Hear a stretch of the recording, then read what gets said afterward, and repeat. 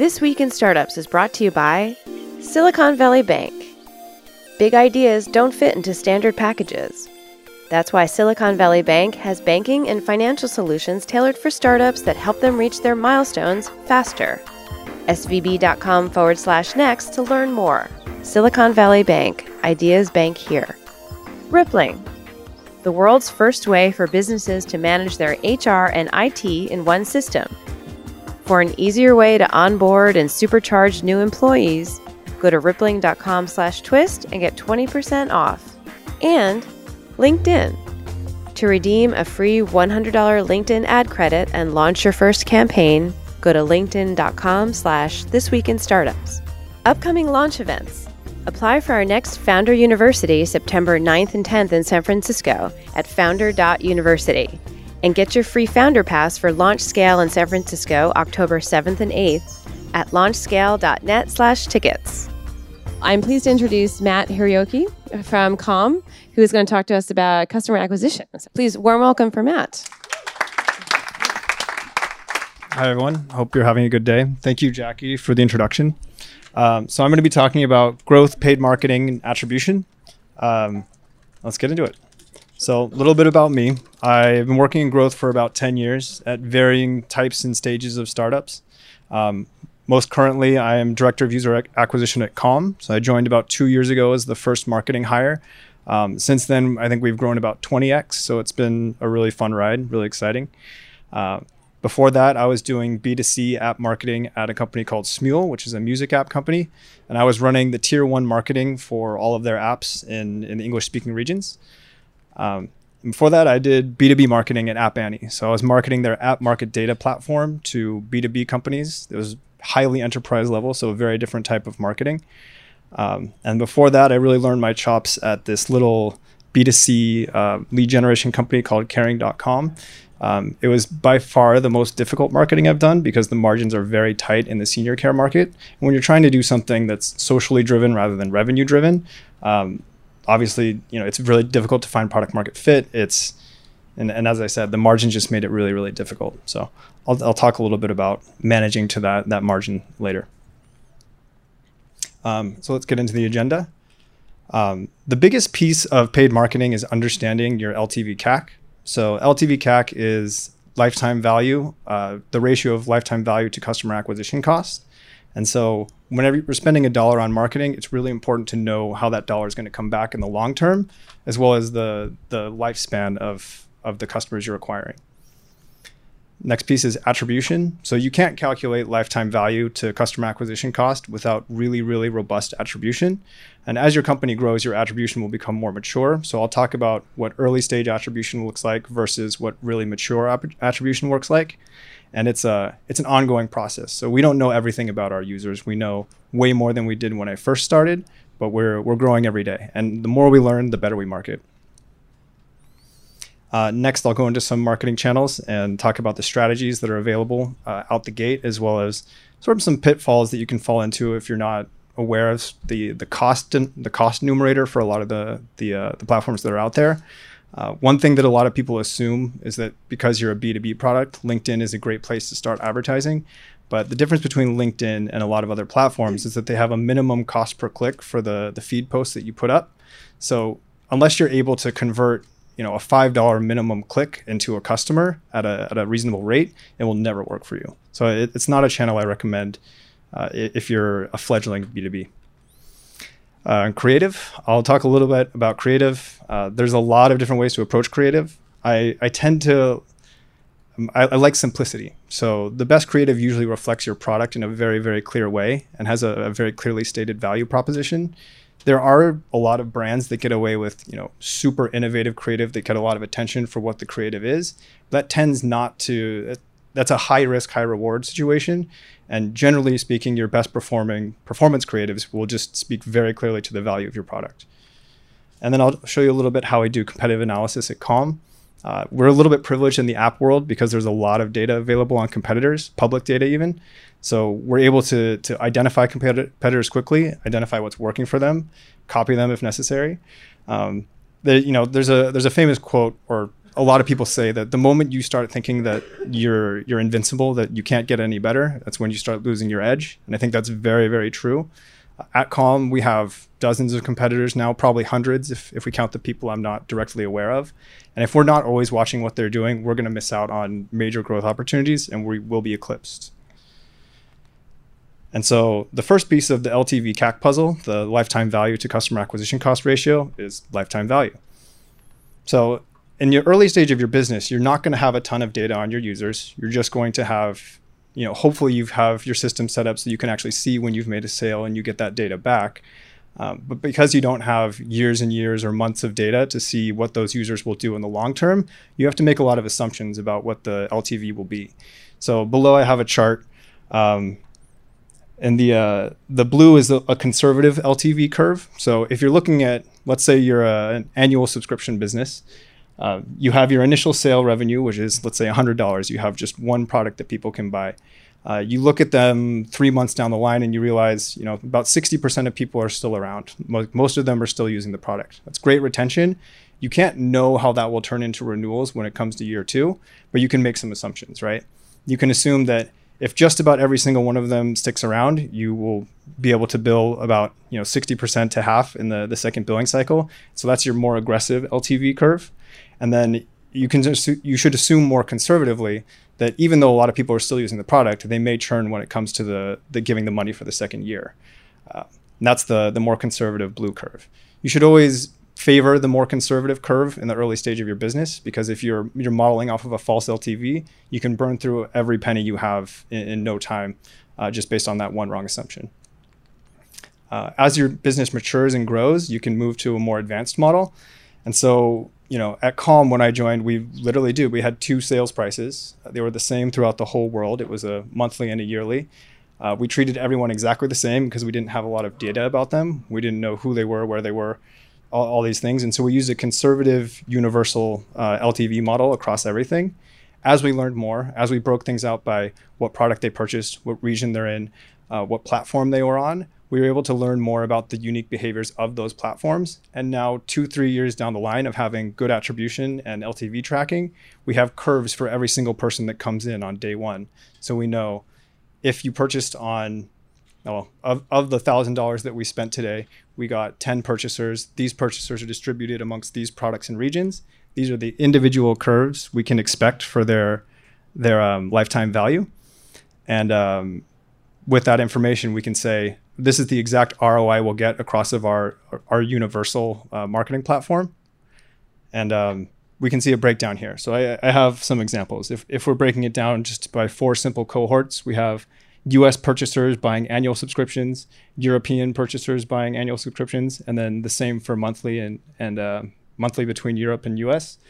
And you can see, we're very certain about what these curves look like. This is obviously fake data, but we're very certain about what happens after that initial purchase. So we're able to make really good decisions on 2-year, 3-year, 4-year lifetime value on day one of our marketing actions.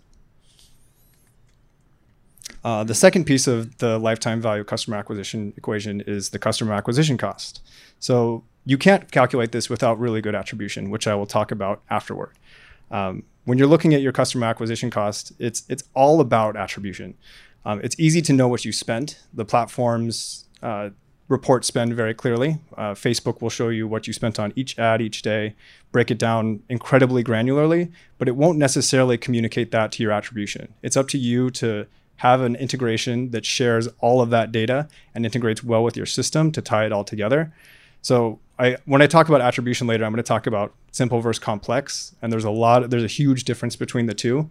You should probably never start with the complex, because the complex is, you'll make a lot of mistakes in that process. And if you try to overcomplicate, it will end up being a higher cost to your business than the benefit. Getting attribution wrong is as costly as getting LTV wrong. There's a lot of different attribution methods that exist. I'm mostly going to be talking about link attribution. That's how most things are done these days. All Facebook digital advertising is done with link attribution. Google AdWords is link attribution. Any platform that you can put a digital ad that someone can click on generally uses link attribution. As you move to other platforms like television, audio, podcast, you're going to need new methods. So referral codes, surveys, statistical models will come into play. I won't go into those unless someone has particular questions about them. But they're all things that we do at Calm. Once you actually have a mature attribution model, these are sort of the ways most people break down their attribution parameters. So when you're sending data into the platform, you will have a link that links to your product or to the store that they get it in. And you'll also have all these parameters. You'll say the media source is Facebook. The campaign is Facebook, iOS, US. Maybe that's your top level. Targeting method tends to be the ad set level, and that exists in Google, Facebook. I believe it's now in LinkedIn as well. The creative you're using, any A/B test you're applying to the measurement, and then you can also get user location and demographics into the equation if it's available on the platform or if you have a data enrichment available, either in your ecosystem or some third party that does it for you. And so on the right, we have a breakdown of a campaign structure with customer acquisition costs underneath each of the elements. So if we're optimizing toward a $50 customer acquisition cost, we can see at the campaign level, we're doing pretty well. We're right on target. Don't need to make any changes. But if you have robust attribution and you're running many, many campaigns, if you have that data that's posting back the information on how the ad sets and the ads are performing, you can do extra layers of optimization. So we can see that while the campaign is hitting target, two of the ad sets are performing pretty differently. The top ad set is performing well and we can scale it up efficiently. The bottom ad set is performing, it's actually not helping us. It's above our target. We'll have to cut that back to make it work. But if you also move down to the ad level, you're passing all that data through, matching it back. You can optimize further. You can see that clearly there's one ad copy that's outperforming the other one. And if you simply pause the underperformer, you can get the second ad set on track as well as scale up the first one. So you just with that pause, you're optimizing your campaign level customer acquisition cost from $50 down to some 40s, $42. And that's all scale that you can reclaim. You can bid up, you can get more traffic. So an applied visual of what LTV CAC looks like once it's complete is right here. So it informs every decision we make. Everything that we're running, if we're not able to apply a customer acquisition cost model to it, we're super reluctant to it. We're very conservative. This is not totally real data, but this is similar to how we look at it. As you can see, we have spend over time broken down by weeks and by days. The headlines are actually wrong. Those are cost per trial. And the reason we use cost per trial is because on day one, our product is 7-day free trial into purchase. So we don't actually get concrete purchase data on day one. We get free trial start data. That's why the day 8 LTV CAC is blank for the most recent week. We don't have purchase data for that cohort.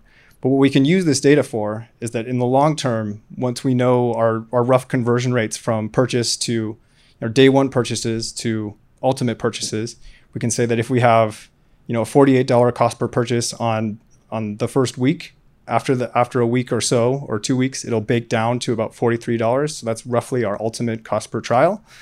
And then we can apply the forecast model to it to populate the forecasted 2-year LTV here. So all the decisions we make are based on that forecasted 2-year LTV. If our target is $250, what we currently did for this 0-week time period, $43 cost per purchase, it's likely to bake to around $250 or 250% LTV CAC. So we know that we can double down on that strategy. At Calm, because we've been doing this for a while, we're at major scale, we have this view for every single ad that we're running. And in the history of the company, we've run 25,000 different targeting ad variations. So it's a lot of information that you need to cook through to get to an efficient plan. If you work in the tech world, you know it's not about the foosball tables and ping pong and free lunches and hoodies. There are many challenges in the startup journey, and no one understands them quite like Silicon Valley Bank. For example, you have a great idea for a startup, but you don't know the way to launch. Silicon Valley Bank has helped thousands of startups and is always eager to share their insights. If you feel like your company is growing at quantum speed, well, talk to Silicon Valley Bank, because they strive to support you at your pace, to be quick, nimble, and always looking ahead to the future. With Silicon Valley Bank, you're not just getting a bank, you're getting banking and financial services from a partner that's committed to seeing you through the ups and downs, along with insights, expert advice, and scalable solutions that founders need to move their bold ideas forward and faster.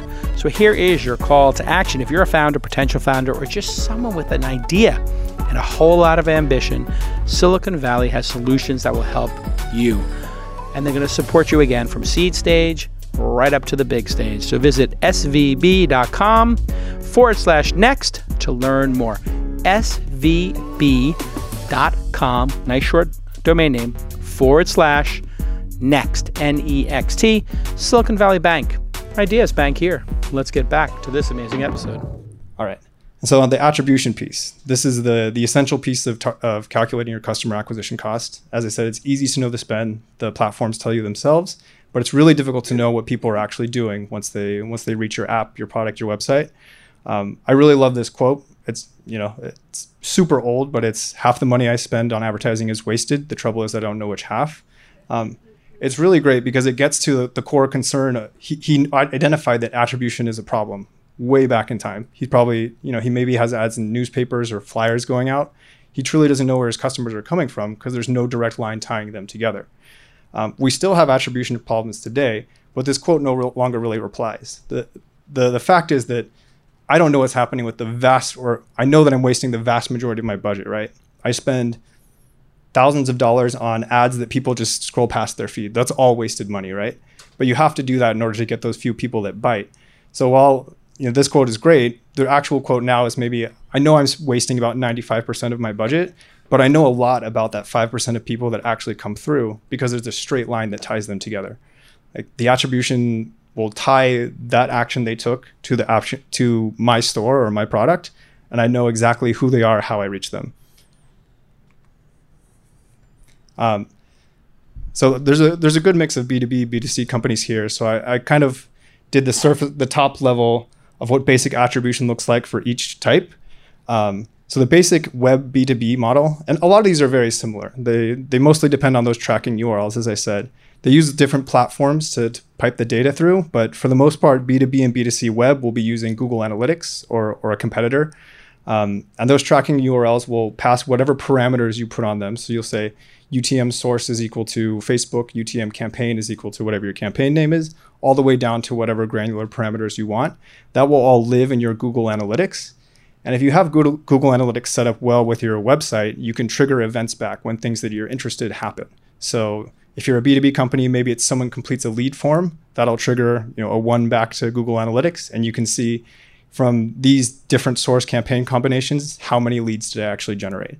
Very useful information, but also not a complete picture of attribution, and I'll talk about why. You also need a Salesforce integration with those lead forms so that they actually go someplace, right? The leads will populate in Salesforce, probably with that form ID on it, but it won't capture the tracking URLs. For B2C, it's actually a lot easier. You won't need that Salesforce integration, and you're doing much higher volume. So if you're driving people to buy a product on your website, you can see where they're coming from with the UTM tracking parameters, and then you can see what actions they're taking with the events. What you won't see is that if they keep coming back over and over again, you won't know that they originally came from a particular source, and there are solutions for that as well. For app B2C, it's very similar to both, tracking URLs, all that, but you need a measurement SDK in your app in order to see what people are doing, because all app downloads happen through the stores. And because you don't control that space, you can't ingest the parameters you send through the URL.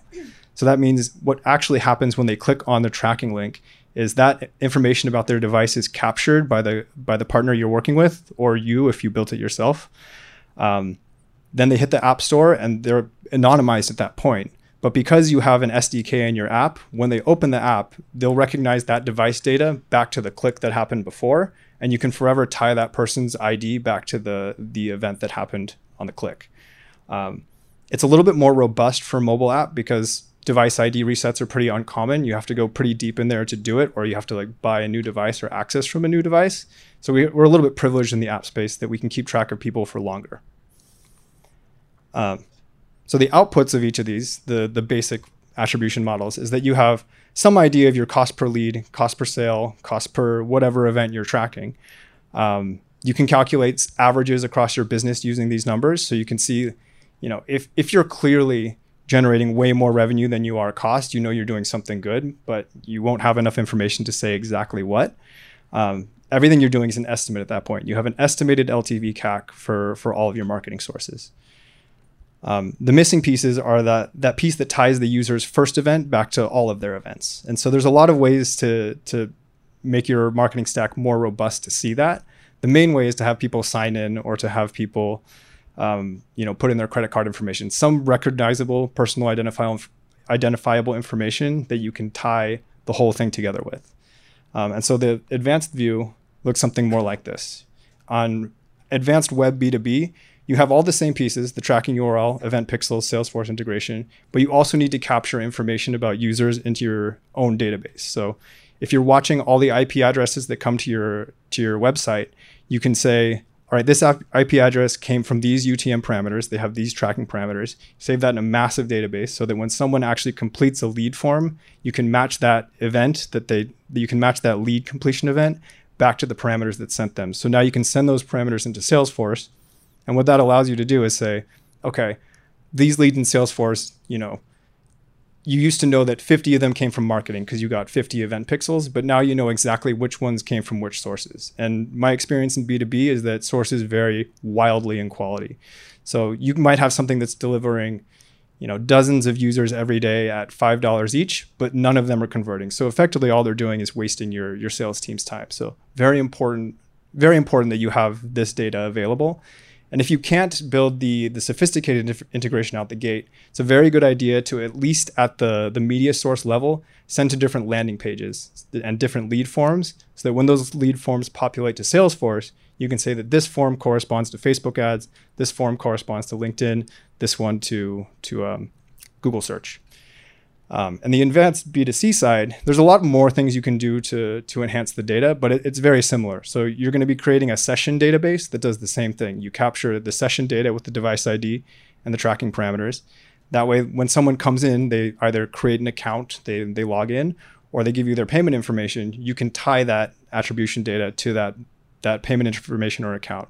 Everything they do in the future then is associated with their original source and the login that they used when they made the purchase. Very similar for app B2C. The need for this is much higher at Calm than other companies because we have that event pixel that happens when they start a free trial, but you can't trigger an event clearly for when that trial converts into a purchase. That happens on the back end. So we have a whole system that says that captures the user's information, actually tracks the revenue that is generated from them, and then does that device matching on the back end. So whenever someone opens our app, we have both the attribution database as well as our own internal database so that we can tie the internal logins and purchases back to the attribution source database. Output of all this is clear LTV CAC. Tells you everything that you need to know about your customers and where they came from. This is sort of what I look at on a day-to-day. It's no longer in Excel, but it's a little bit more shareable in this version. Basically, I can see all of the strategies I'm doing, how they're affected over time, and I can identify things that are working really well and things that are working really poorly. If I have an LTV CAC goal of 250%, I can see there's a lot of things I need to cut back on and a few things that I can scale up like crazy because they're very efficient. And then the other useful thing about attribution is you can optimize the actual experience of your app or your website. When you have those pixels in place, you'll see conversion rates from the click on the ad through the navigation through your website up to your landing page and hopefully to that final conversion. There's a few best practices for conversion pages. Usually shorter is better. You don't want to give people a lot of steps to fill in. There's a few things that work well with lots of steps, but it's pretty rare. They usually have to feel like they're adding a lot of value to the experience. The best example I can think of is in the medical space and in the therapy space. I heard that I think it's BetterHelp has a 40-question onboarding that they have a 90% completion rate on. And it's because people feel like they have a real need and that data is going to be used in a useful way for them. For us, the more questions we add, the more people we lose. We like a one-page conversion experience if possible. This is actually a competitor of ours that I think has a really clean conversion page. The call to action has to be super clear. So you don't usually want to give people tons of options. You want to get them on your page, get them to do the thing, and get them off. Any information you try to offer or alternatives tend to decrease conversion.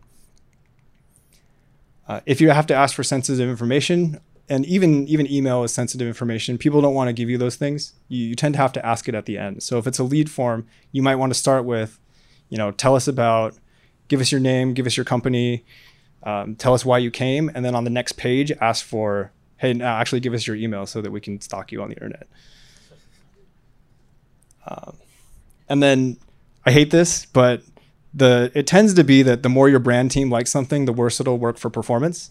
So you need to be quantitative about what's working, right? You'll start with whatever is created that you think is beautiful and great, but you'll end up working down to something that is really essential and communicates well. So you can have something that's beautifully branded and communicates well. That's the win-win.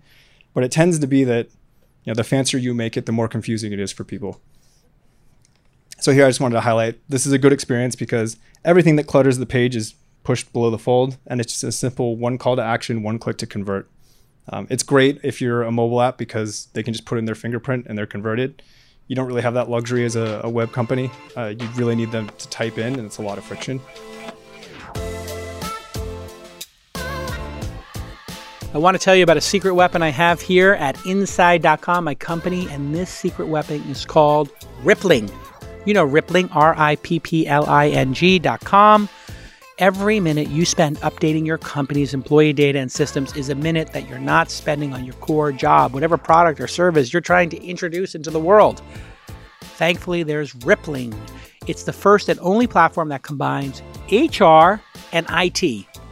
And they just put them right together. These are two things that are arduous and painful for every founder. What if you could just have those two things off your plate and done perfectly without errors and quickly? Well, now you can. Imagine you hire somebody in just 90 seconds.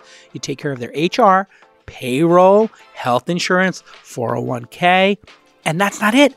Then you get all their IT stuff done. You order their computer and you instantly set up their accounts in the most common apps that we all use, like Gmail, GitHub, Slack. And it's all in one simple onboarding flow. And that's why it won PC Magazine's Editor's Choice Award. And it's the top-rated HR and IT software on G2 Crowd. Here's an example of an employer-employee contract being signed for Inside.com. Tell us about yourself. Boom, you put your address in, you sign the documents. Boom, here we go. And we're done. We get everything done. We're hiring somebody, putting in their title, they sign everything, and boom. We're back to work on what we're building at Inside. It's a seamless experience, and everything is in one place. So if you're looking for an easier way to supercharge your employees and have your HR and IT run like a well-oiled machine, I want you to go to rippling.com/twist and get 20% off. That's right, Rippling, RIPPLING.com/twist, and you're going to get 20% off. That's an incredibly generous offer. Okay, let's get back to this amazing podcast. Next up, I'm going to talk about when and where to market. So attribution can tell you what's working from what you're actually doing, but a huge question is, what should I do first? And if you're starting with no marketing, you got to make some choices. You got to make some sacrifices. So a good way to decide whether to start marketing. First of all, your product has to be functional. If you're bringing people into a product that doesn't work, they're going to be pissed off and it's going to work against you. Users are happy. The conversion funnel should be somewhat optimized. So you should set up some kind of test to test your conversion funnel. Ideally, you'll have some organic interest, or you have, friends, people that you can get into your product that will give you direct feedback. Having an LTV model is super important. As we said, if you can't calculate a rudimentary LTV CAC, you have no idea how much you can pay for a customer. And having the attribution in place will tell you what you're paying for those customers. So that's sort of like, you need these things. You should have these things to get started with marketing. If you don't have them, you can still test your marketing. Some people do this. I've never been in a company that's done pre-launch marketing, but a good example is Robinhood. I don't know if anybody got sent this, but it was like 6 years ago, a friend of mine sent me this page. Apparently they converted almost 1 million people just by saying, hey, give us your email and we'll give you this amazing product when it's ready. That's an example of really great pre-launch conversion funnel. And it follows all the best practices, right? There's simple call to action. You have no choices. It's just put in your email. That's all they ask. Very effective. And so here is a graph of effort for launching a platform versus cost of operating on that platform. And then the circle size is the scale that's available.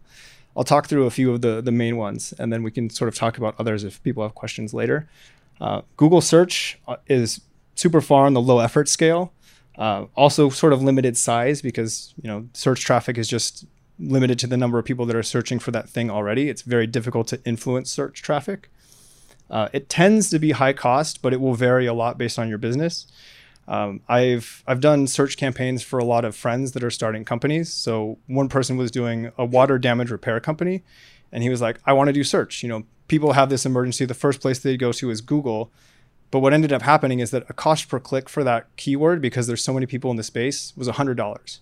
So $100 for a click to the website at a conversion rate of like 5-10%. He's spending, hundreds or thousands of dollars per customer he's bringing in. It was really hard for it to pay out for him. So what we decided is that everyone's kind of getting scammed in that space, and you probably shouldn't be buying Google search. If you're in a less crowded space, if you are one or two competitors or you're reinventing a space, Google search can be amazing for you. I also built out the Google search for a pot club back before they were banning that. There were some sneaky things you could do to get around the keyword blocking, and he was getting customers buying product from him for $2 each at super high margins. Really depends on what the marketplace is. Facebook, very easy launch costs. They make it very, they have so much technology that's built to be easy to implement and quick. So if you're on the website, they have a Facebook pixel you can put on. You've probably heard about this with the whole data privacy thing. The Facebook pixel does something similar to what your event pixels do. It'll watch the activity on your website, post back things that they see happen to their platform, so they can do optimization for you. I really like it for that low effort, and it also tends to be low cost. Google search is kind of a winner-take-all bidding marketplace. Whoever has the highest bid is going to get the top placement and really take the lion's share of the traffic. Facebook is a little bit more democratic. As long as you have a good product, as long as you have a product that appeals to people, particularly in the early stage, you can get some cheap traffic, and it's great for testing your funnels because the startup cost is low, and you can manage risk very carefully. LinkedIn, I put in that high expensive spot for the reasons I said before. They have minimum costs built in. That is not how bidding ecosystems work. In order to have a product that worked for advertisers, their minimum cost would probably have to be around 10 cents. Clicks should be cheap. Conversion funnels, the drop off tends to be, for each step you push people down, there's like magic numbers between 5 and 13%. Like a really good conversion funnel, the most people you're going to get through is 13%. So if you're spending $5 a click, multiply that out by 6 or 7, that's a lot for someone to complete a form on your site. Other things that are high cost, traditional TV, you should just never do that out the gate. Even we don't do traditional TV because it's priced in kind of an insane way. You're bidding against Coca-Cola, car companies, major brands that have huge dollars to spend. My theory about why it's so expensive and why they still do that is that they reach a lot of people in moments of decision where you're like, I need a car. And so you need to be in their mind to make that decision. For direct actions, we've run expensive TV spots is terrible. It's like the cost per eyeball of an expensive premium primetime spot is probably 30 times that of a nighttime, daytime TV spot. So you need to be 30 times more effective at converting people for that to pay out. Also on this is remnant TV. So I actually love remnant TV. It's one of my specialties. People think it's really complicated to get started on TV, but you can actually move from contract signing to being live on TV in a couple weeks. It's actually very simple to get started if you're working with the right agency, and you're not too picky about the creative you put out there. TV creative, I have a lot of thoughts on, but it's also the same. Like simple is good. And also if it's something you've proven works on social, you don't have to do the thing that major agencies say where you need a highly produced commercial. You can use the thing that worked on social. That's how a lot of companies are getting started on TV these days. And then I have some of the smaller, high effort platforms up here. I don't know a lot of people that are making much money on any of these, Pinterest, Twitter, direct deals. I've heard of some companies that they've managed to get ahead of the podcast curve. So they have sponsorship deals on podcasts that have grown pretty wildly. And so they're doing well. We're able to break even in the podcast ecosystem, but we're not raking in major money or scale. And Pinterest and Twitter just straight up don't work for us. Here's a simple view of some creative. So Right now, video is really in vogue. It's in vogue because it's working the best in most contexts. So I'd say Facebook and Twitter, all video first. And as I said, the best practice is to just show something very simple. Show your product. And this game company here, Toon Blast, does exactly that. They're one of the top grossing games. They're making millions of dollars a day, I believe. And well, maybe that's an exaggeration, but probably upwards of $500,000 a day. And all their ads are like, hey, play our game. That's all it is. Super simple. Creative is the difference on Facebook between spending like almost nothing to huge amounts, because unlike Google AdWords or other platforms that don't have that social layer, the more popular your ad is, the more people it gets shown to. So it's this cycle. The more money you can spend against it, the more people you get to engage with it, the more reach it gets. I have next to this an ad from a competitor of ours named Aura. So their strategy was to clone Calm. So their app is a clone of Calm. And their ads are clones of ours. So we use a lot of stock video in our ads. All of these stock videos exist in our ads. And so that's just how they came up with their ad strategy. If you have a competitor or someone that's similar to you in the space, don't be creative. Just take what they're doing. That's your starting point. Well, I was going to ask who knows the major competitors to Calm. Does anybody? Headspace. So in the competitive analysis piece, we can see Headspace is trending around. They float between like rank 150 to rank 100 in top grossing iOS US, which was pretty good. And Calm is much, much higher. And we're happy to be there. But when we watch them for their product changes, their ads, we make sure that if they come up with a great idea, we're ready to do something similar, or at least ready to learn from it. But what's really interesting is we have some competitors that are climbing like crazy. So these guys aren't quite at where Headspace is, but they've tripled their ranks in the last year. So whatever they're doing is pretty effective. So identifying this is App Annie. This is the company I used to work for. This is public data, so I didn't have to pay for this. I just logged in and I got competitive data on all the major apps in my space. I know that there's something that they're doing that's interesting, right? So diving into their app, I can see, this is a view of Calm on the left.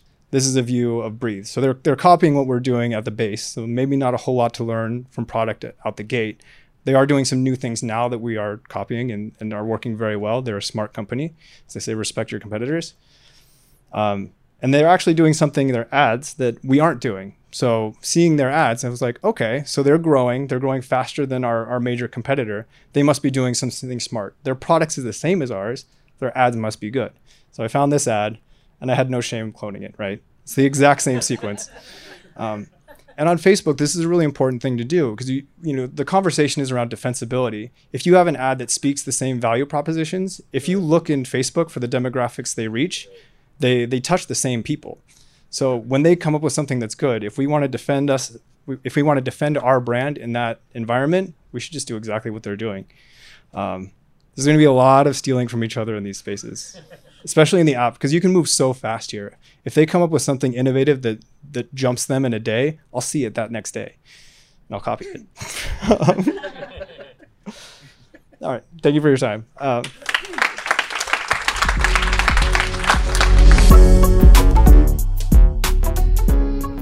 You guys know LinkedIn. You're on it every day. It's the largest professional community that has over 600 million members and counting. But what you might not know is that 62 million business decision makers visit there, and 71% of people use information from LinkedIn to make an informed business decision. So everyone who matters to your brand is there. Your future customers, your existing customers, your team. And when you advertise on LinkedIn, you will find both these customers and you're going to build long-term relationships with them. LinkedIn ads drive the results you care about most. And LinkedIn's powerful targeting tools help you reach the right audience, right down to job title. Right? How awesome is that? I want CMOs.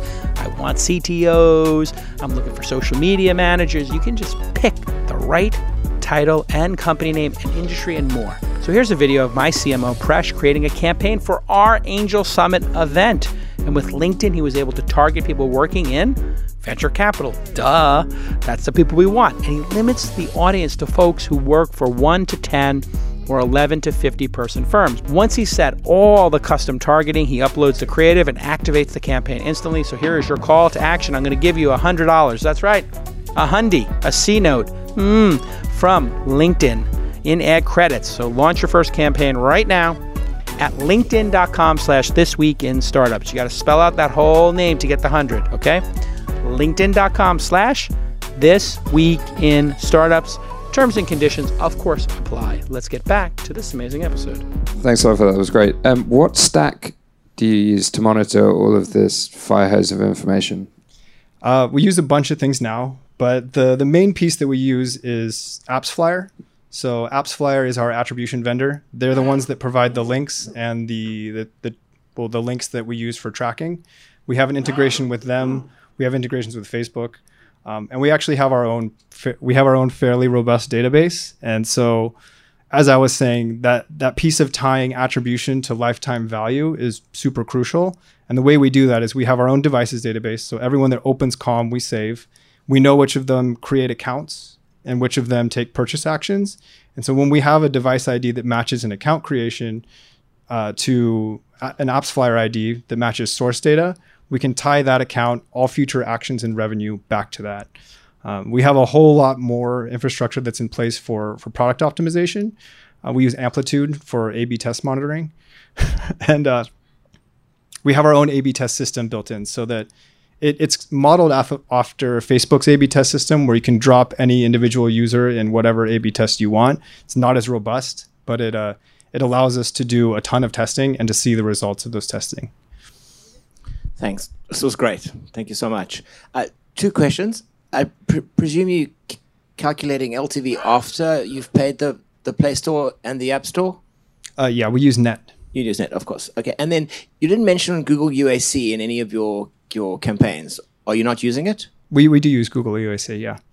How do you find it compared to AdWords and Facebook, for example? Yeah, so I've been doing Google advertising for a long time. And so I was doing app advertising before the UAC product was released, and you were able to do search separately from YouTube, from display, from all their different products. And it certainly worked better for me when it was siloed that way, and I could just pick and choose the things that worked for me.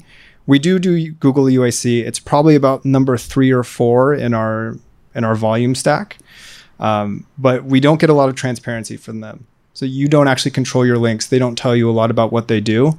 And so even if they perform well, we're a little bit suspicious that they're gaming attribution and we're not actually getting what we think we're paying for all the time. How's it going? I have a question for B2C e-commerce consumer companies. So I run a subscription box. We're just starting to scale up our marketing. We're kind of building out a attribution system like you were talking about. But one problem that we're kind of having that I wanted to know if you had thoughts on was driving people from a channel like Facebook or Google where they don't convert right off the bat, but then you capture their email and then they convert through an email series down the road. Yeah, so in those cases, we tend to attribute it. I mean, we look at it both ways, right? We measure the effectiveness of email in terms of lift. So, we look at the entire group of registers that didn't purchase, and then we test the emails to see how much better we can make them purchase. But we still claim that user back to the attribution source. That's sort of why we have that upsell curve where you get a lot of trials on day one, but you still get more coming in over time. It tends to be from email upsells and other decision points that are further down the line. I think it's important to look at both. And when you're testing your email stack, you're doing A/B testing on messaging or targeting strategy or frequency. Try to do specific holdouts of audiences so you can see exactly what lift it's applying to the different sources. I'm assuming you're not paying for email, right? Yeah, so we count that back to the source that drove the user. I have a question around your ratio of paid versus organic. So what is a good ratio? It'll probably depend for every app, but obviously depending on how much you acquire them for, you can't do too much paid acquisition. You have to get mostly organic or vice versa. Yeah, true. So it's all based on the LTV CAC. And I should have mentioned that we look at 2 LTV CACs, right? We look at the LTV CAC for every individual marketing effort we do. And we also look at our blended LTV CAC, which is blended, paid, and organic. I I think if you're in early financing stages, people love a blended LTV CAC of above 4.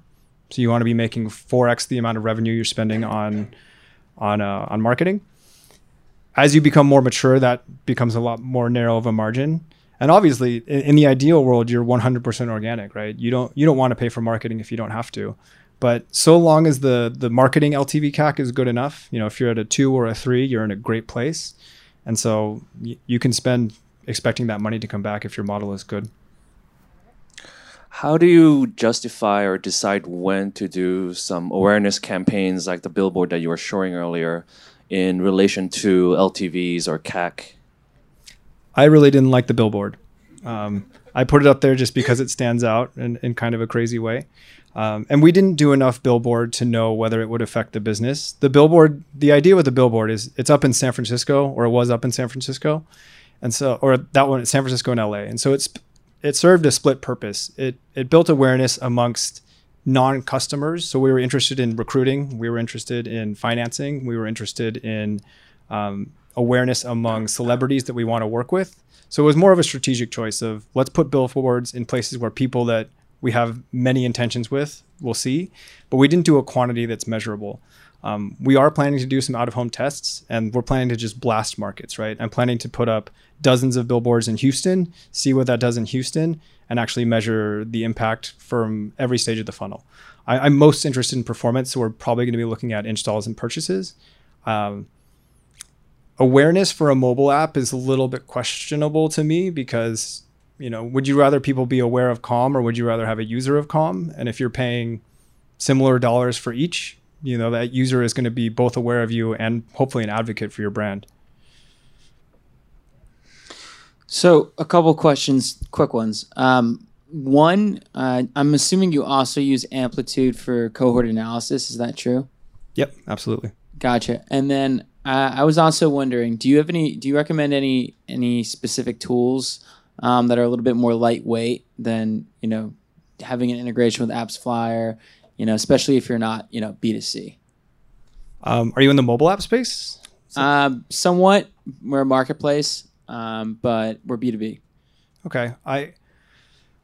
You should be able to get started with a third-party attribution vendor, and I really recommend it without too much startup cost. A lot of them can give you a pay-as-you-go model. So rather than saying, you need to commit to a $20,000 a year contract, you can just pay $1 per install or something. There's also some disruptors entering the space that will do attribution for free. I think that's Branch, and maybe Tenjin is still doing that. From an implementation standpoint, it's the same. So if you're worried about the effort rather than the dollar cost, you're not going to be saving much by going with one or the other. What you can do is, if not a lot is happening in your ecosystem, you can just do a marketing campaign and measure the lift. I don't love these methods, but it'll give you directional information about, can you grow using the marketing campaign you're doing.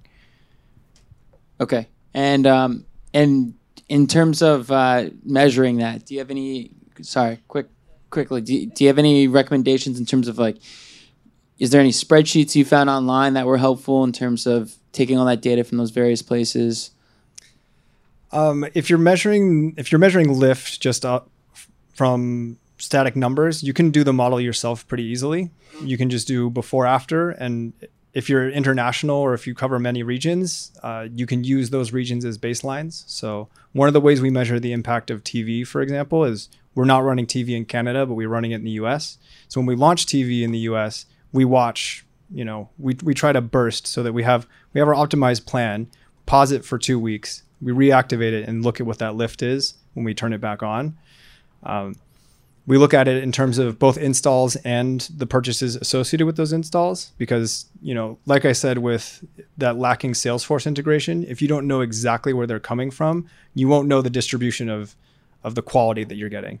So, yeah, I'd really recommend having actual attribution though. Hi. First of all, congratulations for your Series B. Oh, thank you. And then, what is your customer acquisition cost from TV ads? So it's in line with our target. I'm not going to tell you what our targets are, but it's we've managed TV to be the same as our other channels. We've had some hiccups on TV. As I said, we tried some of the traditional TV channels and it was a horrible mistake. So with a media plan that's optimized remnant inventory, and we do this optimization in a lot of ways. So when I talk about attribution models, we have 4 that we use for TV alone. So it took a lot of effort to get to this optimized model. Picking the channels and placements that we focus on was actually, because we know exactly when we're running TV ads, we can watch our install curve. And so minute over minute, we can see whenever a spike happens, we can tie it to the cost of that spot, effectively look at what those installs do compared to others. We have all these models that say, this TV spot was actually worth exactly this number of dollars. Okay. And have you tried influencer marketing? Yep, we do influencers. And good or? I mean, it's okay. So because we weren't super early to the game, and I think that's mostly what it's about. The companies that are doing a ton on influencer marketing's got great deal from those influencers. You hear them everywhere, right? I can't remember which ones I repeatedly hear, but it's like the Cash App and Squarespace. I think I hear all the time. We didn't get ahead of that curve well enough. So, and the attribution for them is difficult as well because you're not using tracking links. You're telling people to go to a particular URL to take the action. Only some percentage of people are going to do that. We modify that with a how did you hear about us survey. So some percentage of users that install the app and take an action get a survey that says, how did you hear about us? And we give them the option to check podcast and tell us the name of the podcast. With that, we have a fairly complete picture of what we get from podcasts, but it's not complete. It's not 100% complete. So whatever we're doing there, we need to be conservative with. I wouldn't think of podcast as a launch channel. Last one, PR you use? Yes. In-house or with an agency? We have an in-house PR manager, but they work with agencies. Okay. Thank you. Thank you so much. Yep. No problem.